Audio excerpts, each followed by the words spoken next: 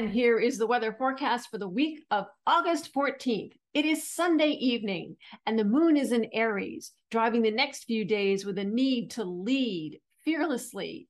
Getting something started gets a big boost on Monday morning, perhaps motivating you to arise, go forth, and conquer. Don't hesitate to think outside the box this week and reach out to an eclectic assortment of potential allies.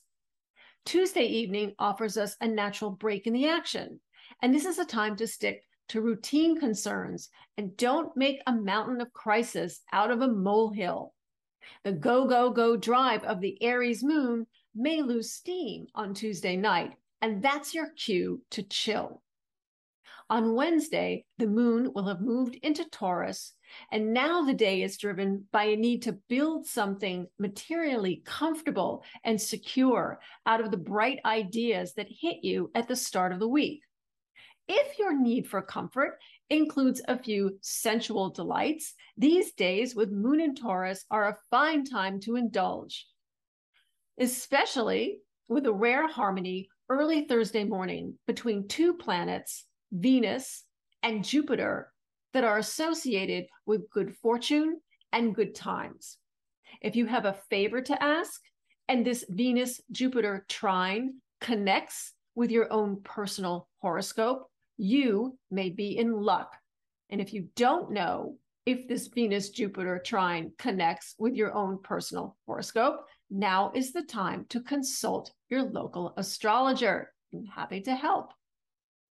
On Friday morning, the moon leaves Taurus and enters Gemini, driving the next few days with a need for fun facts and multiple forms of entertainment. The biggest planetary shift of this week happens on Saturday morning when Mars, which refers to action, assertion, and aggression, leaves Taurus and enters Gemini. The good news is that Mars functions more effectively in Gemini than it does at Taurus. And so things are likely to move faster than they have over the past 2.5 months. Roadblocks may be released, and we see the potential for multitasking and double talking to a fault. That's because Gemini is a natural-born communicator and salesperson. So with Mars in Gemini, we can expect notable action and assertion in communication and sales. Here's an example. Mars refers to war. Gemini refers to words. With Mars in Gemini, we have an increased potential of a war of words, or perhaps even a war on words. Mars will be in Gemini for 7 months, which is 3 times longer than its travels through Taurus. That's because Mars will turn retrograde at the end of October, and it won't move forward until mid-January, and it won't leave Gemini until the end of March.